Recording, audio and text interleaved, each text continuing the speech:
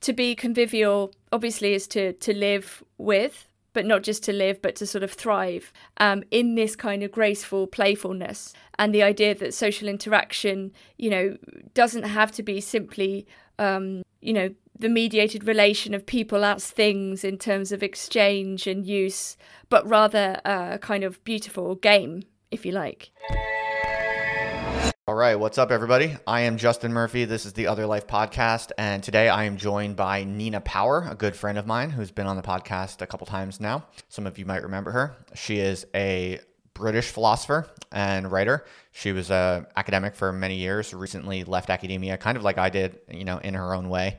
And now she's just a writer, speaker, and kind of itinerant philosopher who does things on the internet. But she also has a book coming out soon with Penguin.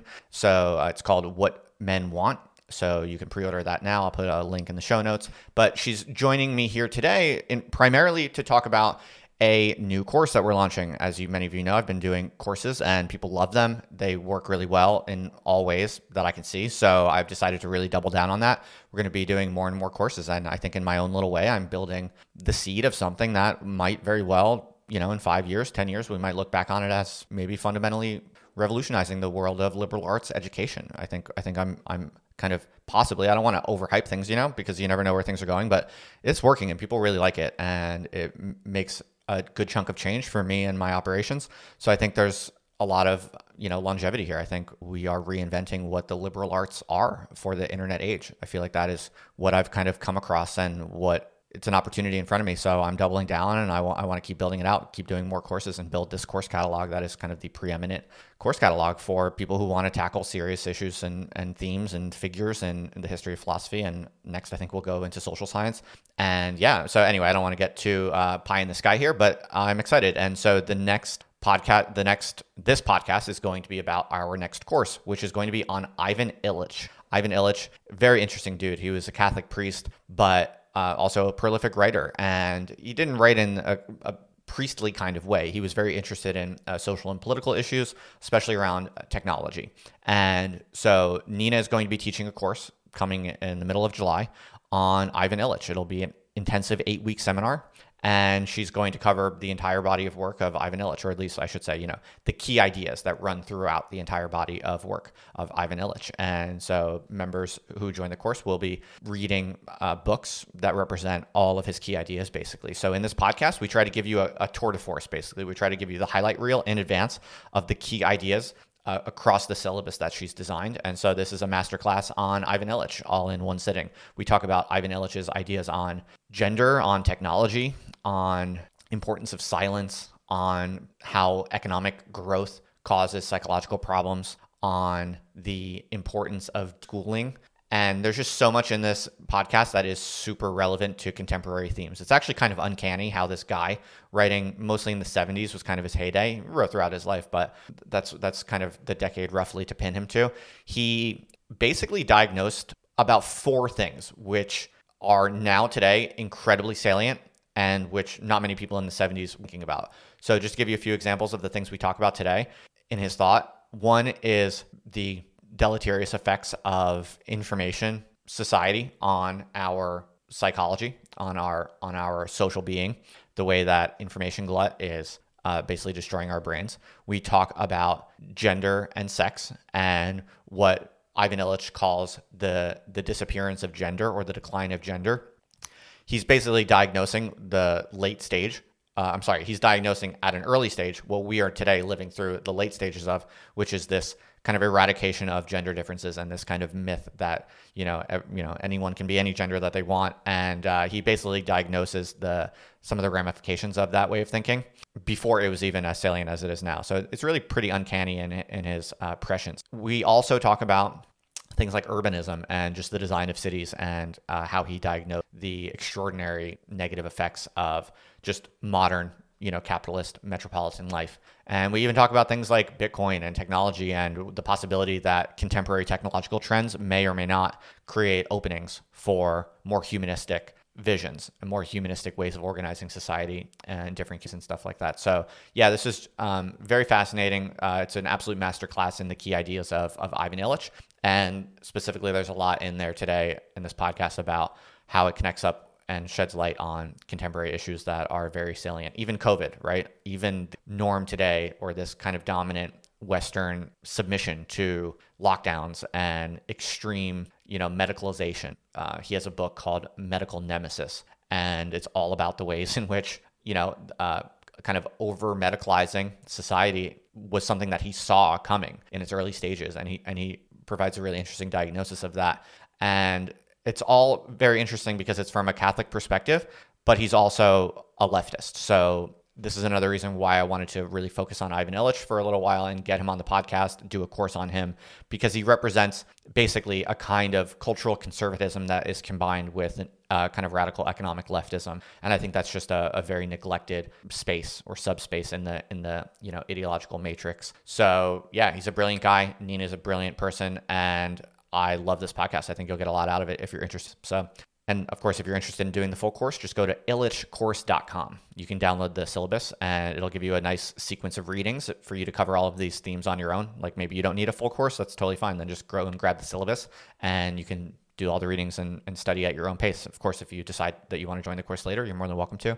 But even if you just want to get updates in the future and you want to learn more about the course when we open enrollment, if you're just curious, go and sign up, download the syllabus, and just get on the email list at illichcourse.com. That's ILLICH course.com. All right. That's all we got today, folks. Thanks for listening. Thanks for watching. As always, over and out. On to the show.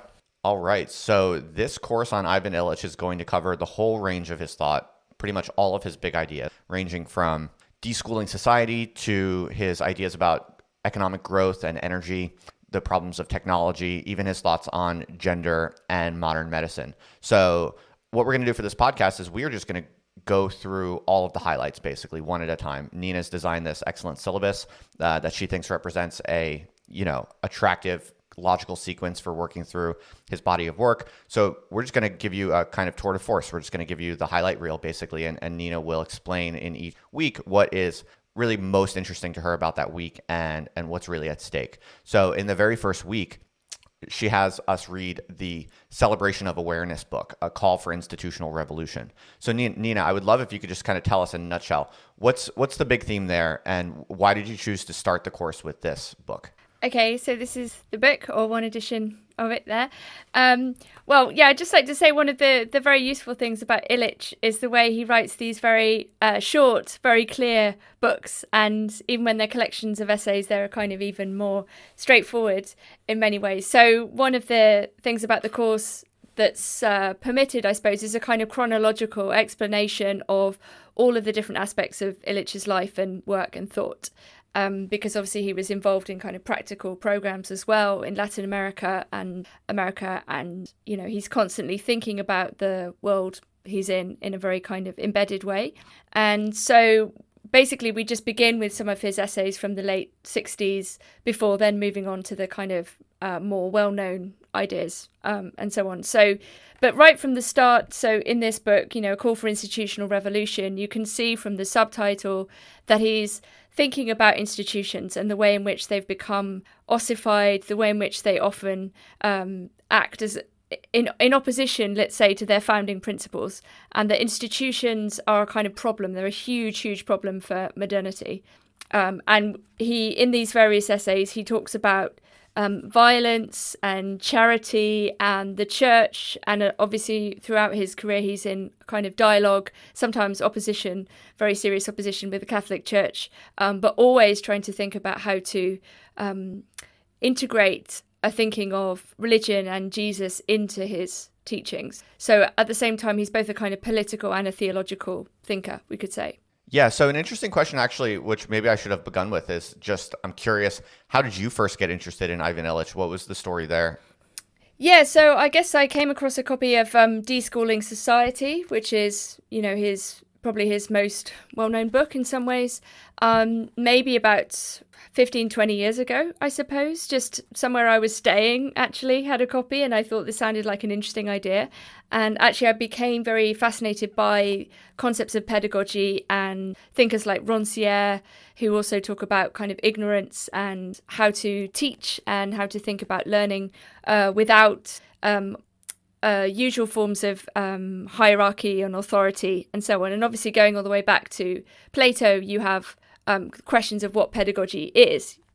This idea of leading the child, and whether schooling is more about kind of rote learning and instruction, and in fact ideological conformity and trying to adapt people for the societies in which they horribly find themselves, and preparing them for some of the worst iniquities of existence in the form of badly paid work and the segregation of daily life and the sort of elimination of joy and so on. And I suppose there's something kind of fascinating about Illich's idea about, in a way, unlearning all of these institutional forms. And it's not just the content of education, it's the form of education. And I think in recent years, in other thinkers like Malcolm Harris and Freddie de Boer, you have also a kind of Illichian to some extent kind of critique of like the American school system. And I think even in the last year, this is why Deschooling might be a fantastic book. In context, there's been a lot of suspicion, I suppose, about going back to the existing school system on the part of a lot of parents. Like the pandemic and the lockdown has allowed them, I think, to understand the limitations of education as it's currently practiced in institutions. And so I think we probably already have seen a massive uptick in various Western countries towards kind of homeschooling and away from the kind of centralized idea of the school. Yeah, there's a bunch of startups right now that are really trying to tackle this homeschooling phenomenon. So you're seeing more and more people put their kids in what they're calling kind of pods, where they hire a private teacher that they like, basically, and then they chip in on the cost of hiring that teacher. And it's actually quite affordable to give your kids basically like private homeschooling in a group of other kids with, parents and kids who your family identifies with. And people are doing that a lot now, and there's a lot of startups now emerging that are trying to scale this up. So I think you're absolutely right to sense that this is a really hot phenomenon that will only continue to grow, and it's one of the reasons why we wanted to do this course on Ivan Illich, because he just seems so of the moment in this regard. So I would love to hear, Nina, if you could help the audience kind of understand what is Illich's what's the key idea behind his critique of institutions? Like, what is his theory of institutions? What exactly about institutions goes wrong that he kind of uniquely figures out or zooms in on? Yeah, I mean, it's interesting. I was just looking at this gigantic book that's just very recently come out on Illich, which is by David Cayley, who's basically, probably his best reader and certainly his best, the most empathetic thinker and friend of Illich. And Cayley makes the point repeatedly that one of the things that Illich is arguing about institutions is their historical emergence from the church, if you see what I mean. So rather than making a separation, as many people do, between a kind of Christian and then a post-Christian society, and the idea of the institution as something kind of merely bureaucratic or technocratic, that Illich is in fact trying to trace the long history of the institution. I mean, he's not the only one doing this, of course. But one of the problems with institutions is their sort of inhumanism, the fact that bureaucracy and technocracy ultimately come to kind of undermine all of the sort of human elements that we might want to see in something, particularly in something like education or creativity or thought or being together. The idea of conviviality is crucial for Illich. And so I think we're always in a crisis of institutions, but I think particularly at this moment there's a huge collapse. I mean, we're both part of, let's say, moving away from the higher education, the university system, and trying to do something new. I mean, partly because we both believe in ideas and their importance and the reality and meaning of kind of community.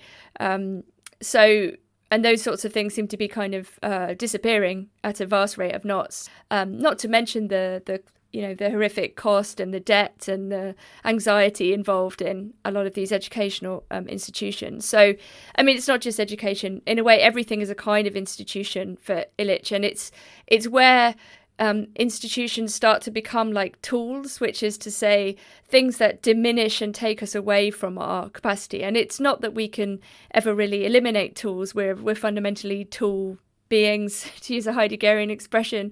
We are technological creatures, but there has to be a kind of almost like a human limit to the extent that these things destroy us and we become the tool of the tool or the cog in the machine, and so on.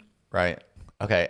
Excellent. And could you tell us a little bit about what is the eloquence of silence? So it's actually about practice of listening, apart from anything else. So this is in when he's talking to.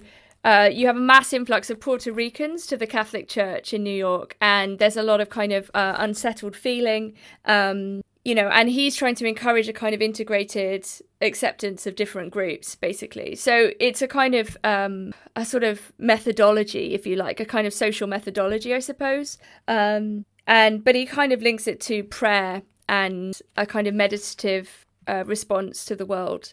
And so, I mean, we do live in a world that's filled with absolute chatter and, the overproduction of speech, of which we are also involved. But at the same time that, there has to be this kind of emphasis on listening and silence. And yeah, I suppose it's ultimately a religious kind of silence, I suppose. But he's trying to sort of invoke it in a practical sense. Okay, so in week 2, we move on to this idea of deschooling society. I feel like my impression is that this is probably one of the ideas he's best known for, maybe. Yeah. I wonder if you could just kind of give us the high level overview of, what's going on there in this idea of deschooling society. What would it look like to deschool society, and what is he what's he really throwing down there?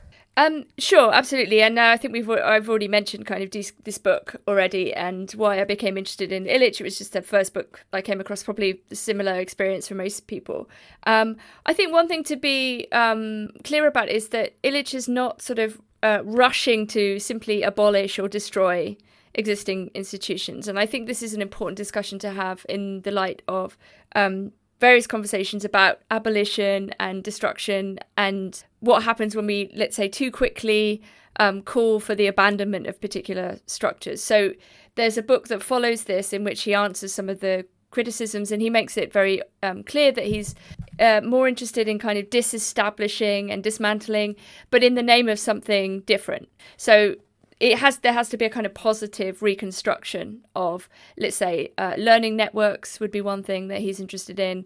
And, it's interesting, learning webs, learning networks, that in a way, the internet, he kind of has this prefigurative image of what the internet could provide, which is basically about the desire to learn. So let's say you want to learn a particular skill and there's someone who's willing to teach you and, this kind of idea. So rather than the curriculum and the kind of top-down sort of system, which is very, very divided and non-holistic, in any case, like the segregation of subjects into particular blocks is a kind of crucial way that knowledge is institutionalized, compartmentalized and atomized and so on.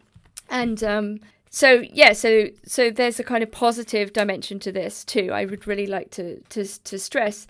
I think one of the kind of main arguments in this book is, as maybe we've all had an experience, is actually school is a kind of oftentimes a holding pen, and there's a lot of wasted time, and the amount of learning that actually gets done in schools is very minimal, and for a lot of people, like no matter who you are or where you go to school, I think. And it's prison. I hated school my entire life. I hated it. I was more ambivalent, but it took me until 16 to even enjoy anything about it. The rest of the time I was just reading novels. I just went to like my local comprehensive. I was not engaged at all in anything that was, being said somehow. And I think that's a really not unusual my experience. Entire K through 12 education, every morning when I would wake up on a weekday and had to go to school, I would like stare out the window waiting for my school bus to arrive. And I would just think to myself, like, how does our society work like this? How is this the case that every morning I have to go into this prison and this is like legal? Like how I was always kind of like morbid every single morning, K through 12, my entire like education. I hated it. So this resonates with me. Yeah. So basically it's part of his critique of institutions, of bureaucracy, and also kind of the way in which, schools map on. It's a quite Foucauldian point, actually. Is it any wonder that schools resemble hospitals, resemble, asylums, resemble prisons? It's, like you say, they're very, very similar. And so it's also about the way in which people are being made into commodities through schooling. So not only sort of things being treated as things, but also as things that are produced by the institution. So for particular economies, and obviously, like we know that's true, right? It's not a kind of unusual argument. I mean, I think one of the main criticisms he makes, though, is of a narrative of progress, and I think there's been a lot of interesting anti-Enlightenment or post-liberal thought lately. And I'm teaching a course on post-liberalism to adults at the moment, like an adult ed course. And, this kind of, and I put Illich on the course towards the end briefly, but a kind of deep frustration, I think, or a recognition that these narratives of ever expanding production and consumption and enjoyment and and progress are, we're always perhaps wrong in a way, and that we're kind of you can see in like something like the PMC, if we accept that term. Catherine Liu's book is polemic, is quite interesting on this point, that you have at the moment, like in America and other Western countries, other countries, like a overproduction of graduates and a kind of expectation that's been given to a particular class of people, and a class that's bolstered by a particular culture and a set of ideological values. But the generation of expectation is undercut by the reality of what is available, both in terms of employment and in terms of what you can actually do. And so I think he's very good at kind of recognizing that. And so I would update Illich on this deschooling point. Like he the thread is there basically. Okay, interesting. Awesome. And so maybe we'll move on down to week 3. In week 3, you talk about tools for conviviality. I think this is also a somewhat well-known phrase, at least for people who have heard of Ivan Illich. How about you give us the high-level overview of kind of what's most interesting or relevant to you here? Yeah, absolutely. So I kind of already mentioned Illich's sort of concern about tools and concern about technology overall, and in many ways he's a kind of theorist or a sociologist or a thinker of tools and our particular relation to them, and the kind of increasing way in which they come to dominate us. And one of the things that Illich does really well is to try to very beautifully resurrect particular concepts or particular terms. And so one of his words in this sense is this word eutrapelia, which is eutrapelia, which he translates as graceful playfulness, which he thinks we need to bring back into our personal relationships. And it's quite an ancient term in a way. So to be convivial, obviously, is to live with, but not just to live, but to sort of thrive in this kind of graceful playfulness. And the idea that social interaction, doesn't have to be simply, the mediated relation of people as things in terms of exchange and use, but rather a kind of beautiful game, if you like. And similarly, exactly. And so he kind of uses conviviality against the expansion of technology. Basically, he wants to limit tools so that they serve this term of eutrapelia. And also austerity, which he tries to resurrect this word austerity, which is even more interesting to do so now, because obviously austerity became then a sort of economic term that was used to basically punish countries like Britain after the economic crash. And, it doesn't have very nice associations. But actually for Illich, he takes it from Aquinas and he talks about it as being the foundation of friendship, in fact. And so austerity then is basically like, this kind of I'll just read this. Austerity is a virtue which does not exclude all enjoyments, but only those which are distracting from or destructive of personal relatedness. So it's basically allowing the space for particular kinds of beautiful or graceful relationality by limiting distraction. So there's a lot of this kind of language and terminology. Yeah, it's interesting because a lot of the stuff I've been reading most lately, and a lot of the stuff I talk about lately, is definitely very much in the more accelerationist side of things. And so it's very interesting in a way to be introducing Illich, especially to the course catalog, because it's very not that, right? It's very, he does seem, pretty bullish on the possibility of humans kind of reorganizing things in such a way as to kind of stop the mega machine. Is that a fair interpretation, or?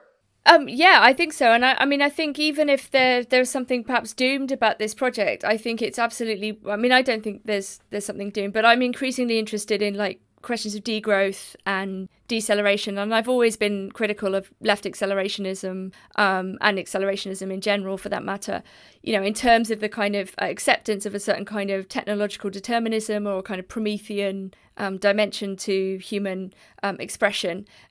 So I kind of want to use Illich to provide a kind of counterpoint, but I framed this week in particular around these discussions about accelerationism, I believe. So there's a sense in which we're going to use Illich to directly look at, these contemporary framings of technology.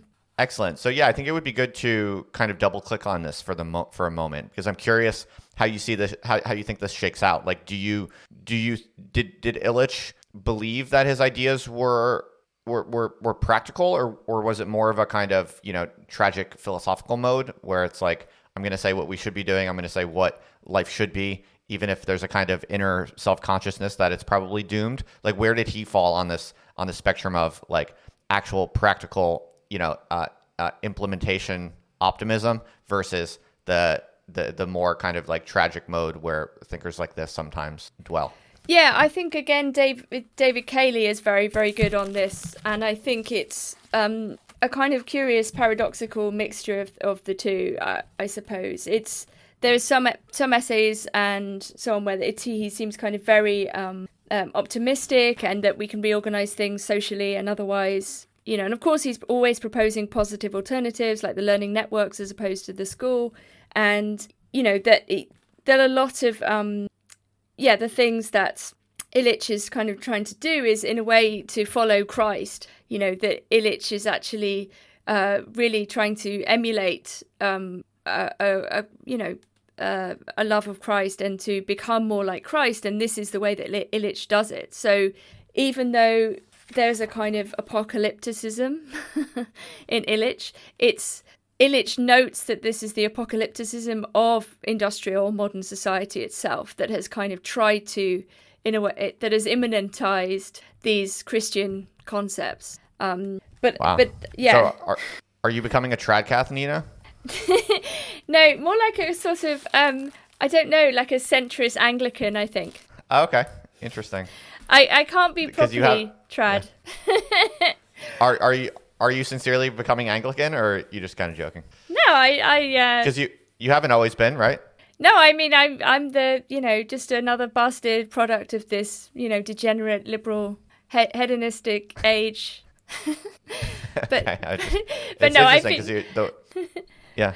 I've been reading a lot of Alistair McIntyre, and yeah. I mean, thinking about the very complex, and Illich, obviously, and thinking about the very complex relationship, I suppose, between, modernity, pre-modernity, the end of liberalism, if that's indeed how we choose to see things, and what we might want to preserve and what we might not want to preserve, and how to rethink questions of tradition itself, but also, questions of community and belonging and these kinds of things, which are obviously eroded by liberal capitalism. So... And God might, God might be part of that. No, undoubtedly. You're transitioning from your neo-paganism to proper Catholic traditionalism. This is very good. I approve of this. I'm basically just recapitulating the end of the Roman Empire. Aren't we all? Okay, great. So week 4 is all about energy and equity. Yes. This other book of his, and he has this very interesting theory that it's kind of like a functional theory. It's a somewhat kind of empirical theory about kind of the relationship between energy and social relationships. Could you break that down a little bit for us? Yeah, so actually, I mean, I already, again, sort of started talking about the relation to accelerationism. Obviously, the question of technology, in a way, of course, becomes the question of, well, how does this stuff run? How does it work? And I'd just like to point out there's a very interesting section here called the ineffectiveness of acceleration. So Illich very, very explicitly, and this is, 1974, this is first published, already talking about words that then became much more popular later on, as we all know. And yeah, he talks a lot about the energy crisis as it was seen in the 70s. And again, it's very interesting to think about that today in relation to, I mean, only yesterday, Elon Musk, for whatever set of reasons, maybe cynically, decided to abandon Bitcoin because of its economic cost, its energetic costs, and potential sort of environmental destruction. I mean, whether that's true or not is an open question. I mean, whether Elon Musk is doing it for that reason, I suppose, is an open question. But also the question of like the pipeline, for example, in America, that the hackers, hacking the pipeline and it seems like forcing a kind of ransom payment. But the question of energy, people used to talk about peak oil. Clearly we're always in a kind of energy crisis of one kind or another. The transition to either nuclear or to environmentally friendly energy supply systems, we're still in the midst of those questions, not to mention the kind of ecological crisis as such, however we want to conceive of that. So I think, some of what Illich is talking about is maybe more metaphorical, like about speed and slowness, but at the same time, there is a real purpose to this, the way we think about how we live in terms of how fast we want to do things and whether speed is in itself something to be venerated. I mean, everything gets faster all the time, right? But is that a good... Right. So he's broadly in this kind of degrowth camp, right? Wants to slow down society. Yeah, I mean, I think degrowth has a lot of aspects, and I think this is one of the things we'll discuss is Illich in the context of contemporary debates, right? But I think it's... Yeah, I mean, I would definitely put him in that kind of trajectory, and even questions about how we travel. I mean, this is largely about how we travel. The shift, let's say, from a kind of pedestrian to a cycling to a kind of vehicular life is, a very rapid one. Like we're talking about just over 100 years for those things to shift. Right. So even this also has a lot of resonance right now because it's easy to say like, oh yeah, technological acceleration, everything's speeding up, this is impossible. You're never going to get this kind of philosophy implemented. But interestingly, you are seeing more and more people with this kind of attitude. And I think you are seeing more people experiment with different types of private communities and different types of housing projects and things like that, which it feels to me that these things are reaching a new kind of inflection point where you're going to see people building, private cities with, let's say, with no car traffic, right?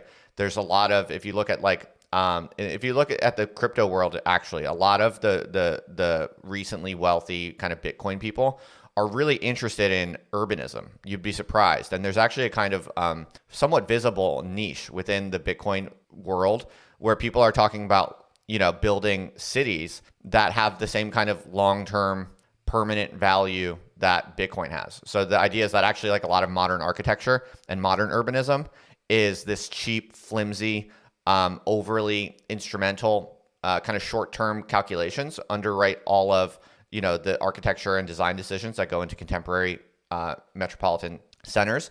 And the idea is that if you have really, really hard money like Bitcoin that basically overthrows the fiat standard, then you'll have people that are investing more and more in actually ideal arrangements that last for the long term. So people can start to think like, what would a city look like if we really wanted to live in it forever? And so it's just kind of that's one vector of interesting kind of viewpoints on this question. But if you also look at other people like Wrath of Non and all these different people who on the internet are really kind of showing that people are super, super interested in better lifestyle design all the way up to redesigning cities. I think it's very possible that in the next 5 to 20 years, you actually do see a lot of successful experiments in basically making little mini cities that, for instance, don't have cars or have all of this stuff optimized in a way more humanistic way. I think this is actually very, very live wire right now. Yeah, that's fascinating. I mean, one of the things that comes to mind as you speak, I suppose, is a kind of possibility also to reevaluate beauty, and what does it mean to build something that is designed to last for a very long time as opposed to something that's, when people built cathedrals and so on, these are built for the greater glory of God, right? To last for as long as you possibly can imagine. So, and that's something that obviously disappears with the advent of modern architecture in many ways, is the any higher purpose for the design or architecture. So I'd be fascinated to see how this intersects with the question of beauty and aesthetics more generally in these future cities. I mean, I think, just on what you're saying, there's a kind of interesting quote here, just briefly. It says, "A low energy policy allows for a wide choice of lifestyles and cultures. If, on the other hand, a society opts for high energy consumption, its social relations must be dictated by technocracy and will be equally distasteful, whether labelled capitalist or socialist." So there's something fascinating about that, that a low energy society actually allows for, let's say, a patchwork set of different types of approaches to how to live, which kind of relates, I think, very much to what you're saying about these proposals or these ideas. Yeah, exactly. So I think in a weird way, technological acceleration might be producing interesting opportunities for, paradoxically enough, carving out these spaces of humanism, possibly. I'm not convinced that that's not, I think people like Nick Land would probably laugh at that, but I think that's not, it's not a foregone conclusion. It's quite considered plausible. Yeah, no, I agree. And I think these antagonisms are precisely what we should be discussing in any case. So. Right. Excellent. And so in week 6, you move on to gender. And this is kind of interesting for me to see, because I actually had no idea that Illich ever really wrote about gender. I'm certainly no Illich scholar myself. And so he has said some interesting things. I would love to unpack this a little bit. So one quote here is that he says, "As the ascetic and the poet meditate on death and thus gratefully enjoyed the exquisite aliveness of the present, so we must face the sad loss of gender. I strongly suspect that a contemporary art of living can be recovered so long as our austere and clear-sighted acceptance of the double ghetto of economic neuters then moves us to renounce the comforts of economic sex." What is he referring to when he says the sad loss of gender, and what does he mean by economic sex? Yeah, so I mean, this was a very controversial book. It got very slammed by a lot of feminists at the time, and kind of contributed to it's a big downturn, I would say, in Illich's reception. But I think there's a lot here to kind of resurrect, and so his argument really about gender prior to what he calls the neuter, like the kind of economic neuter, is to say that there was segregation in terms of sex and in terms of the roles that men and women had in society, and that this was, in a way, not necessarily good or bad. And I think this is one of the problems that anybody has about talking about sexual difference today, is that there's an automatic assumption that if you even invoke sexual difference, then you must be saying that one sex is better than the other, or that, that if we go back to thinking about pre-modern types of sexual roles, that somehow we must be celebrating reactionary or traditionalist understandings of men and women, and that if you're a man or a woman, you should be doing certain kinds of things. And I don't think Illich is doing that. He kind of starts by asking, like, why are why have women historically been kind of economically inferior to men, and tries to sort of be incredibly sympathetic. Like, in a way, this is his response to a lot of the feminist movement, and this is in 1982, this book comes out. And so he's trying to kind of respond to a lot of the feminist points about unpaid labour, so shadow work or housework, the increasing politicisation of things like childcare and so on in advanced industrial societies, we would say, which happens at the late 60s, mostly in the 70s in Western countries.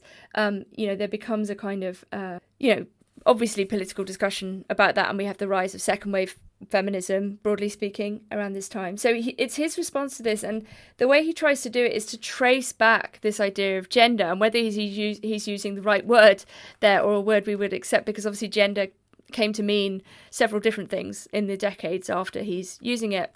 But we could say, loosely speaking, that what he means is perhaps what we might call sexual difference today in certain ways, which is to say that there is a difference between men and women, and that this plays out socially, or at least did in a kind of pre-modern period. Because it's definitely the case, if we think about capitalism and we think about employment under capitalism, that people are more or less treated, particularly in advanced technological language-based knowledge economies, as more or less interchangeable. Like, it doesn't particularly matter if you're a man or a woman, if you're doing a data entry job. It doesn't matter to your employer.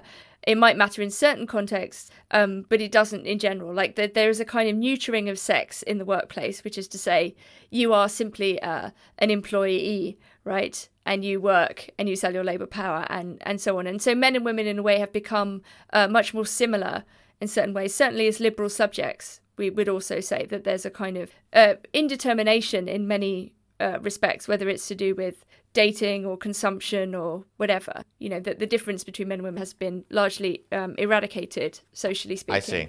So when he talks about economic sex, he's referring to this kind of reduction of sex to this kind of industrial capitalist interchangeability.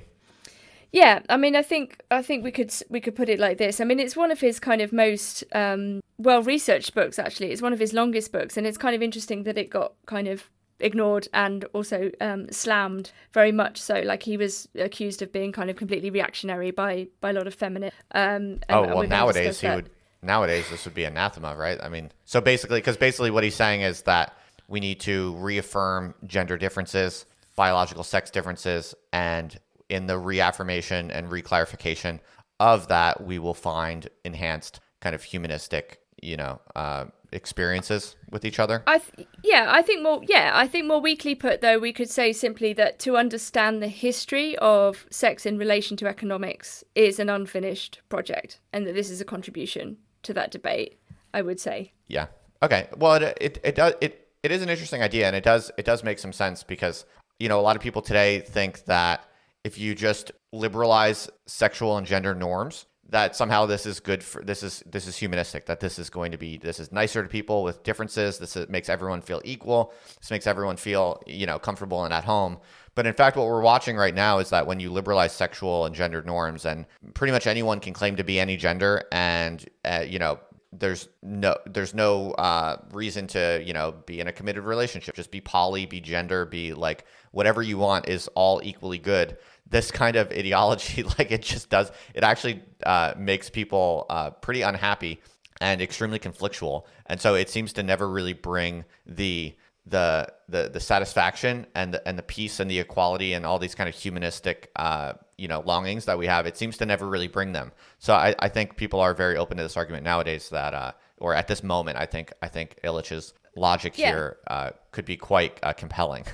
No, I don't disagree. And I think, again, as part of the post-liberal discussion, there is an attempt to rethink the family, the centrality of, personal and private relations as a kind of foundation and central social bond that has eroded, let's say, at least. And, the difficulty, actually, the economic difficulty of people who want to start a family become very, very hard if you don't have much money, if you're working. If you want to start a family, it's increasingly difficult, right? There are lots of, and the sort of liberal ideology that says that work, getting a job, are more important than having a family, I think is being questioned on a massive scale. I mean, there's always a lot the case, but I think for the PMC or the middle class, that kind of promise of emancipation through selling your labor power is sort of dying a death. And I think the atomization of every life is, it's clear that a kind of loving family relation, marriage and children, there was maybe a reason why that was traditional. Like maybe human beings thought that this was, a good way of organizing things like sexual desire and love and affection, support, So I think we need to revisit the. Yeah, it's interesting also to think back to what you said about graceful playfulness. That was such a lovely phrase, because it's easy to see how that connects to this as well, because in what Illich calls the loss of gender, men and women are kind of robbed of their traditional ancestral modes of graceful playfulness in a way. Like there is a particular tradition, a cultivated, long-running reservoir of ideas and attitudes and behaviors that are gendered and that do give us as humans this repository of scripts in a way to engage in a kind of a serious, graceful playfulness. And this just makes a lot of sense, actually, now that I think about it, because, when everyone is supposed to be potentially any gender, it kind of robs men and women of their gendered ways of engaging in graceful playfulness. What sometimes might be called like flirting, or what not necessarily even flirting, but when all of this stuff is just kind of like flattened, it actually makes it harder to move through the world in a way that is light and fun and sexy, like in these kind of low level subtle ways that actually give life its pizzazz. A lot of like, I guess what I'm basically suggesting is that in the loss of gender, there's way more kind of lifestyle content, lifestyle kind of potential and freedom and joy. A lot more is being erased than is obviously sexual. It's not clearly gendered or sexual, but it's being erased simply because a lot of that traditional reservoir of actions and attitudes and behaviors are essentially gendered. So if you flatten gender, then you also flatten out these various little micro ways in which men and women historically have expressed themselves and engaged in this kind of playfulness. So that's really interesting to me. Yeah. No, absolutely. And I think it's exactly right. So all these rituals of not only of courtship, but of manners and etiquette and so on, which are kind of predicated on an assumption of gender in Illich's sense.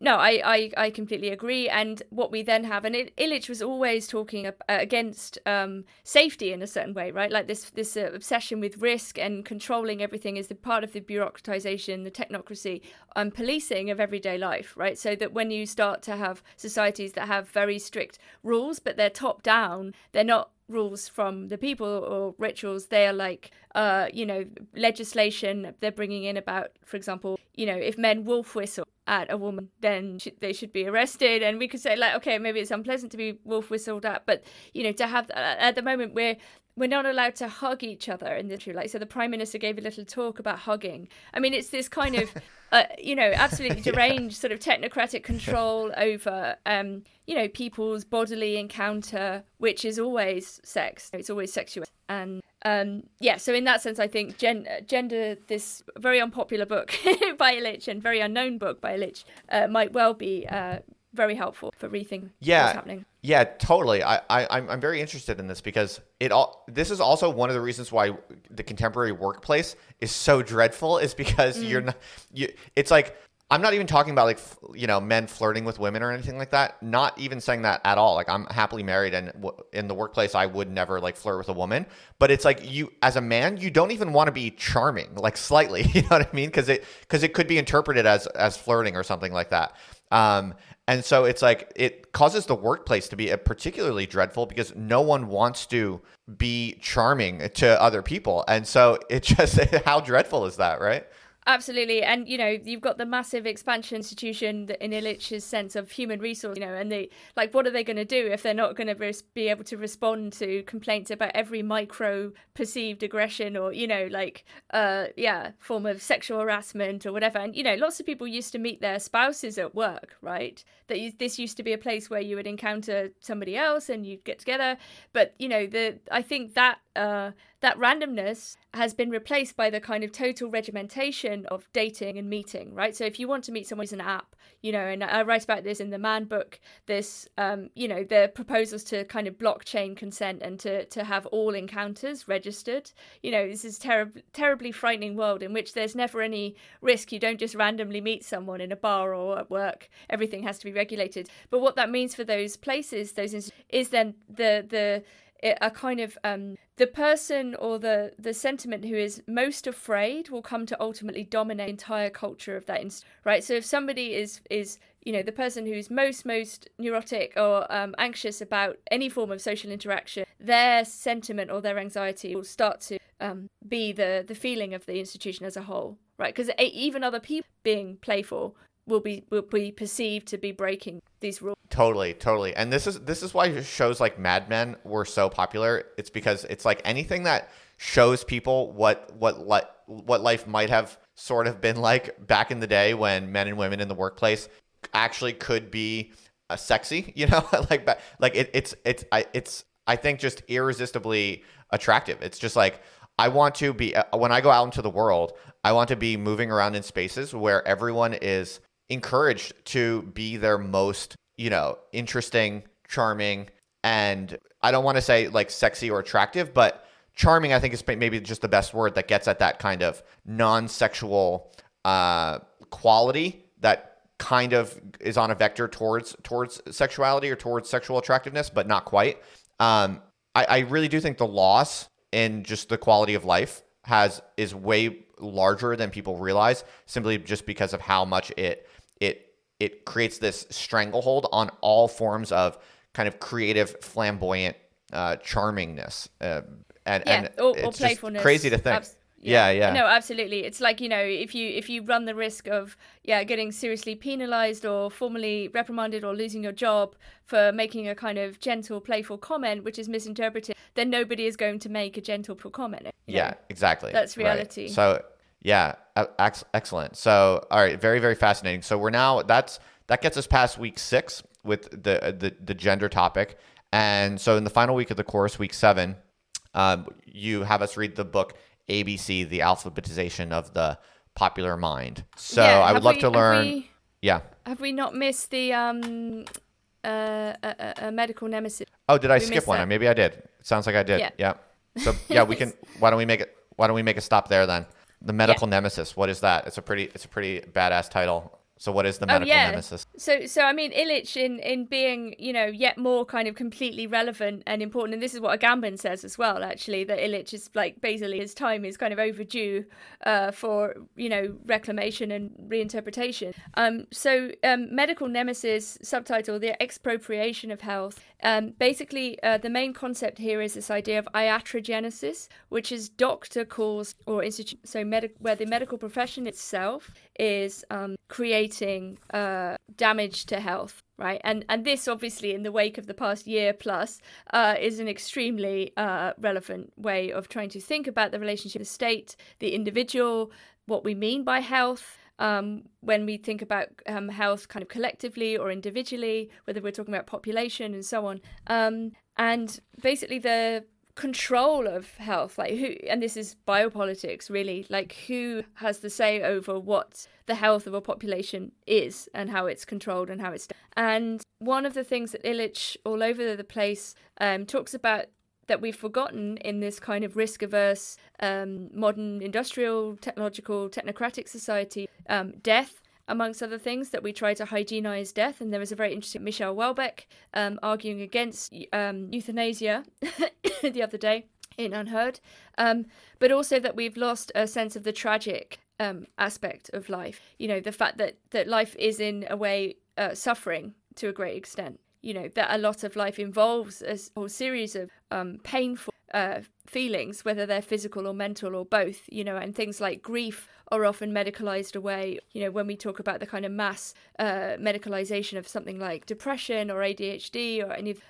conditions, and even the creation or diagnosis is up for discussion. So Illich is basically, again, this is a book from the 70s, is so 76, 77, is already fully aware of this kind of medicalization, the total dominance of a particular image of health to describe what humanity is and how it should behave and how it should be treated. So it's a very, very skeptical book about modern medicine and about the modern service. And it would be very, very interesting to think about this, particularly in the American context, in terms of health insurance, so the economic dimension to this, and who has protection and who doesn't. And in any case, what is that protection doing? And so as with all of his kind of critiques, his attacks on modernity and industrialization, there's always a kind of positive aspect too. So in the last part of the book, he tries to talk about the right to health and health as a virtue. But this is not health as determined by institutes, right? This is not the image of health as presented to us, which often causes us more than good. Yeah, absolutely. This critique of iatrogenics is really impressive because it's way before its time. This has been absolutely borne out in the data, and a lot of people who are in the know on this stuff nowadays would completely agree with this. It is, in fact, actually, I mean, depending on how you classify these things, some studies have suggested that iatrogenics, or basically, as Nina's saying, harm that comes from doctors, is actually like the third most common cause of death. The third. That's pretty insane. It's a massive, massive problem. It's very real. And it's very impressive that he had a sense for this in the 1970s, when that's quite before a lot of the studies that have come out to really vindicate that. So that's pretty impressive, and I think very apropos. Yeah. Yeah.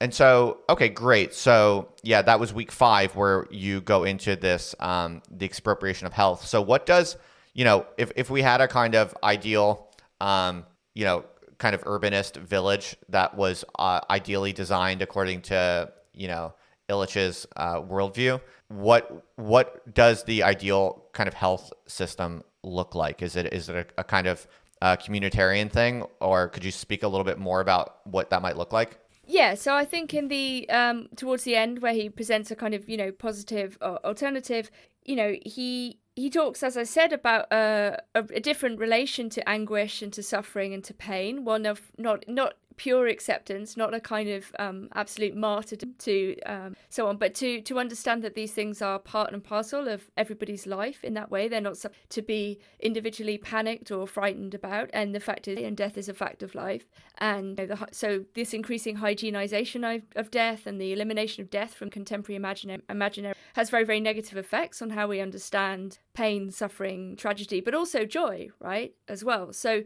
it would be to bring back, I suppose, an understanding of the centrality of suffering to humanity. But he says here that health designates a process by which each person is responsible, but only in part responsible to others. To be responsible may mean two things. A man is responsible for what he has done and responsible for a group. Only when he feels subjectively responsible or answerable to the person will the consequence of his failure be not criticism, censure, or punishment, but regret, remorse, and true repentance. The consequent states of grief and distress are marks of recovery and healing, and are phenomenologically something entirely different from guilt feeling. Health is a task, and as such is not comparable to the physiological balance of beasts, and so on. I mean, it's a very kind of, different way of thinking, and I think especially something like the pandemic is going to pose a kind of critical challenge to what Illich is saying health is, because I think we're now so contemporarily conditioned to thinking about health as a kind of public safety health measure, and things like vaccines, and then all of the aspects of control that the technology come along with that. He is going to present a challenge to this, right? And it may look like Illich is proposing something rather cruel, to suggest that man must live fragilely and in relation to the experience of pain. And I think it relates to what Agamben was saying last year. I think Agamben is very Illichian, or vice versa. And I think the response to Agamben is largely extremely negative in the left. People thought that Agamben criticising the pandemic control measures and criticising, for example, the lack of the Pope going to sit with dying people and the fact that the church is closed and so on, was a kind of spiritual failure on the part of these institutions, right, according to Agamben. But the kind of initial response, if your only criterion for anything is people must be protected at all costs, then Agamben and Illich start to look like very dangerous thinkers proposing something, purely almost evil, I suppose, from perspective. And I think so it will be fascinating to understand why he's saying. Yeah, absolutely. It's just fascinating how this Catholic priest, whose heyday was in the 70s, is just so on point for so many different themes that are super relevant today. Not just one, not just two, but like 3 separate distinct themes that are hugely relevant right now. So yeah, it's really quite impressive. I think I understand what you when you said that Agamben said that the time of Illich's hour has come. It definitely sounds right. So in the final week 7, we go into this book, ABC, the alphabetization of the popular mind, and so this is kind of his take on issues of literacy, but also kind of information systems more broadly. So this seems to kind of really bring us up to perhaps yet another massive theme of the current moment, which is the information revolution and its effects on our psychology and relationships. So what do you see as most interesting in this book, or what's really at stake in this book? Yeah, I think, as you say, it's to do with systematization, and Illich kind of is always talking about institutions, but then he really is talking about systems, and the way in which systems then become dominant and start to aspects of human life. So, and this is co-written with Barry Sanders, so it's a joint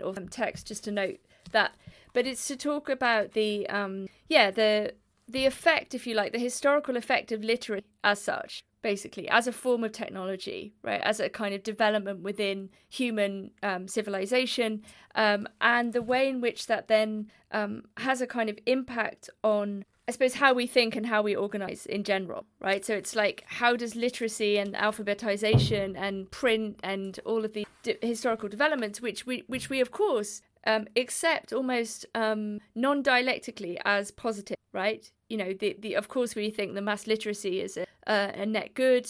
If you think about Cuba's mass literacy project, or 20th century, you had huge socialist projects to teach literacy to the masses and so on. But it's a kind of attempt to kind of go back before that moment, if you like, and to trace the origin of the text, I suppose, and as letters, as individual technological devices, I suppose. You know, like one of the first things you learn at school is your alphabet, right? If you haven't already learnt it before you went, you know, and like Marshall McLuhan and various of these other thinkers, there's a way in which Illich wants to get behind the progress or the technology itself, and to think about what it's also lost and destroyed in that production. So I think, and again, it's not one of his more popular books, but again, I think it's like it's a kind of interesting addendum, basically, to thinking about technology and language as a technology, or language as a virus, as William Burroughs might, and we're surrounded by ideologies constantly, or particular ideologies, like Althusser says, ideology is eternal. Like, we can't ever really get outside of ideology. And some languages, I mean, Anglo-American or whatever we want to say, are more powerful than others. There's something like incredibly hegemonic about, American English, could say. Everyone is infected by it one way or another. Right. It's also interesting to think about the whole kind of woke philosophy that's now increasingly ascendant, or arguably dominant at this point, is that it really is this kind of relatively simple system of words that you're supposed to say at certain times and places. And you can actually really reduce it to a relatively basic set of linguistic parameters, essentially. It's like this kind of highly defined language game where anyone can learn it. It's really pretty simple. And there's some really basic heuristic. And so, and people do nowadays think of this as education, and you hear people say this, right? It's like, you need to get educated about racism, or like, you need to get, it's not my job to educate you. And so it's like, there's like this system, there's this basic kind of linguistic system that is taken to be correct and good and kind of morally normative. And it's also conflated with essentially education. It's like you need to learn this, truth of the world. And yet it's actually really just this like basic linguistic system. And so it's very fascinating to see how, what someone like Marcuse might have called, the kind of administration of society has really, really, truly kind of made its way into even contemporary institutionalized kind of like leftist thinking. And it just kind of, to me, this kind of resonates or rhymes a little bit with what we're talking about with Illich, because it basically is the application of a kind of administrative capitalist logic to words as somehow being as a model for what education means. And I think anyone with 2 cents kind of can take a step back and see that that's kind of insane. Yeah, I mean, but it's very important. Therefore, we understand how this happened. How these languages are and no, I mean, I completely agree. And it becomes, like you say, a language game, even a quite simple language game, that involves a series of tricks. It's like, if someone says one thing, what the response should be. There's a series of mantras. There's always a series of like repeated phrases. It's a kind of an assumed set of slogans or prescriptions that have this linguistic, increasingly viral character, which then mitigate against things like nuance, complexity, disagreement, and history, and many other things. So I think it may be kind of a slightly oblique way into the question that you're raising to finish with Illich here, but I think on the other hand, it might shed some light on how these forms of linguistic dominance or hegemony are possible. Right. Yeah, fascinating. So I really look forward to learning more about how that works according to Illich. Again, it's so relevant for the moment. So that's basically a kind of little whirlwind tour through some of the main themes. This is getting me super pumped on on the course, which, by the way, folks, will be starting in July, in mid-July. Nina will be doing an extensive 8-week course all about these themes. So you can, just to remind you, you can find more information about that at illichcourse.com. That's ILLICH course.com. And we actually made a beautiful 20-page syllabus that goes into all of the readings that we discussed today and kind of gives you a logical sequence for anyone out there who wants to study Illich on their own. Maybe you don't need a full course. You can go and grab the syllabus that we made just as a public good, basically. Go ahead and download that at illichcourse.com. And you can get started on the readings all by yourself, whether you want to join the course or not. So I should also say that Nina has a book coming out, which I believe you can pre-order at this very moment. It's called What Do Men Want? It's out with Penguin very soon, and I think you can go ahead and pre-order that wherever you like to pre-order your books, like Amazon or Bookshop or whatever. And so I'm excited to get my hands on that and read it. Nina, are you excited about the book launch? Yes. I'll be very relieved when it's finally out. And I'm looking at, I don't know, either inevitably being ignored or attacked or both. Yeah, right. Well, no one ever said it'd be easy to, write books nowadays. I mean, that's what I always say. People always have these, people are always complaining oh, if I write a book, I'm going to get canceled because my ideas are too edgy, or people are going to ignore me because my ideas are too edgy. It's just who cares? It's never been easy. No one ever promised you no one ever promised you a rose garden. It's if you, in any day and age, really, if you want to write books about really important, meaningful things and you want to truly articulate kind of independent judgment, you're always going to be oscillating between the possibility of being ignored or being hated. It's that's kind of just the fate of true writers, isn't it? No, I mean, I completely agree. And Illich himself is a good example. He gets kind of seriously attacked for the gender book at a certain point, even though he's also very popular at the moment. And I think the vicissitudes of a life, an engaged life are like this for everybody. Yeah, I wonder if some of these sort of tactics might be kind of wearing thin or running out. There's been quite a lot of discussion about the publishing industry in recent weeks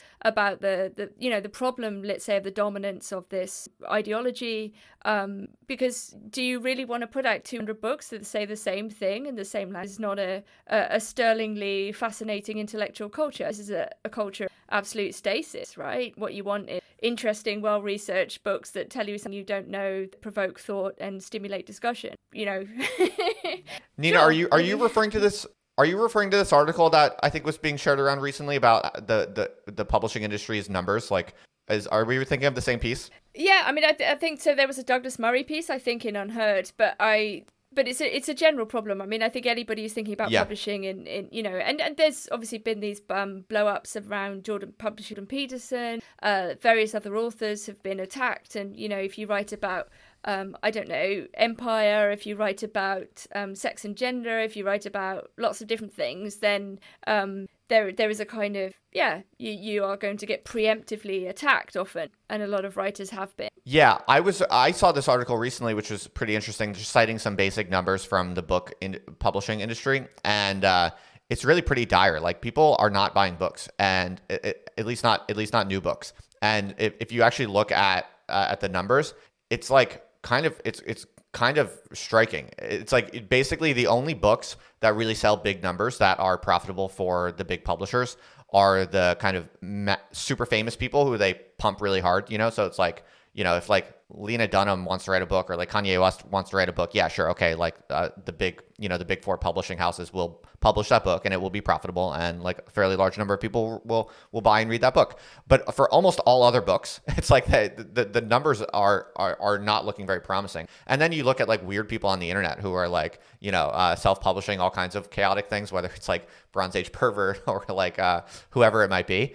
And they might not be doing huge numbers, but because they have complete control over it, they're doing pretty good. They're doing pretty impressive numbers, and it's all the money goes to them, and all of the readership kind of is organized around them personally. So it's very, very interesting how I think the publishing industry's dynamics are changing. Absolutely, and I have total respect for people who run independent publishers or publishing. One of my best friends is Lewis Parker, Orbit Books, who puts out things that wouldn't be published by other people or writers who would be published. And, it's extremely difficult to run a very publisher, but the rewards for being able to publish who you want and for them to say what they, are immeasurable. Like, I think to get away from the self-censorship, the censorship, the fear or the threat of being cancelled is just, priceless. So I think we'll see more and more towards that.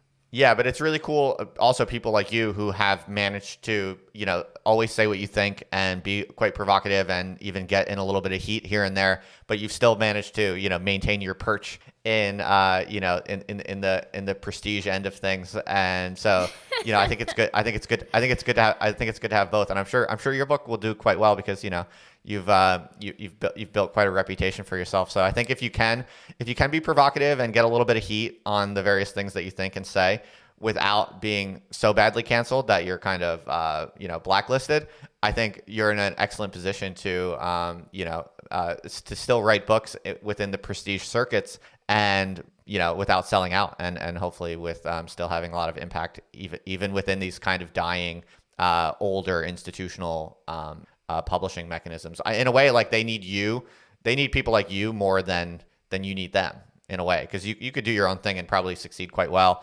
But it's good to see that the prestige institutions can still hold on to people like you at least a little bit at the margins. It'll be interesting to see like how long that lasts. Yeah, definitely. It will be interesting. I think it's kind of more volatile than might be obvious.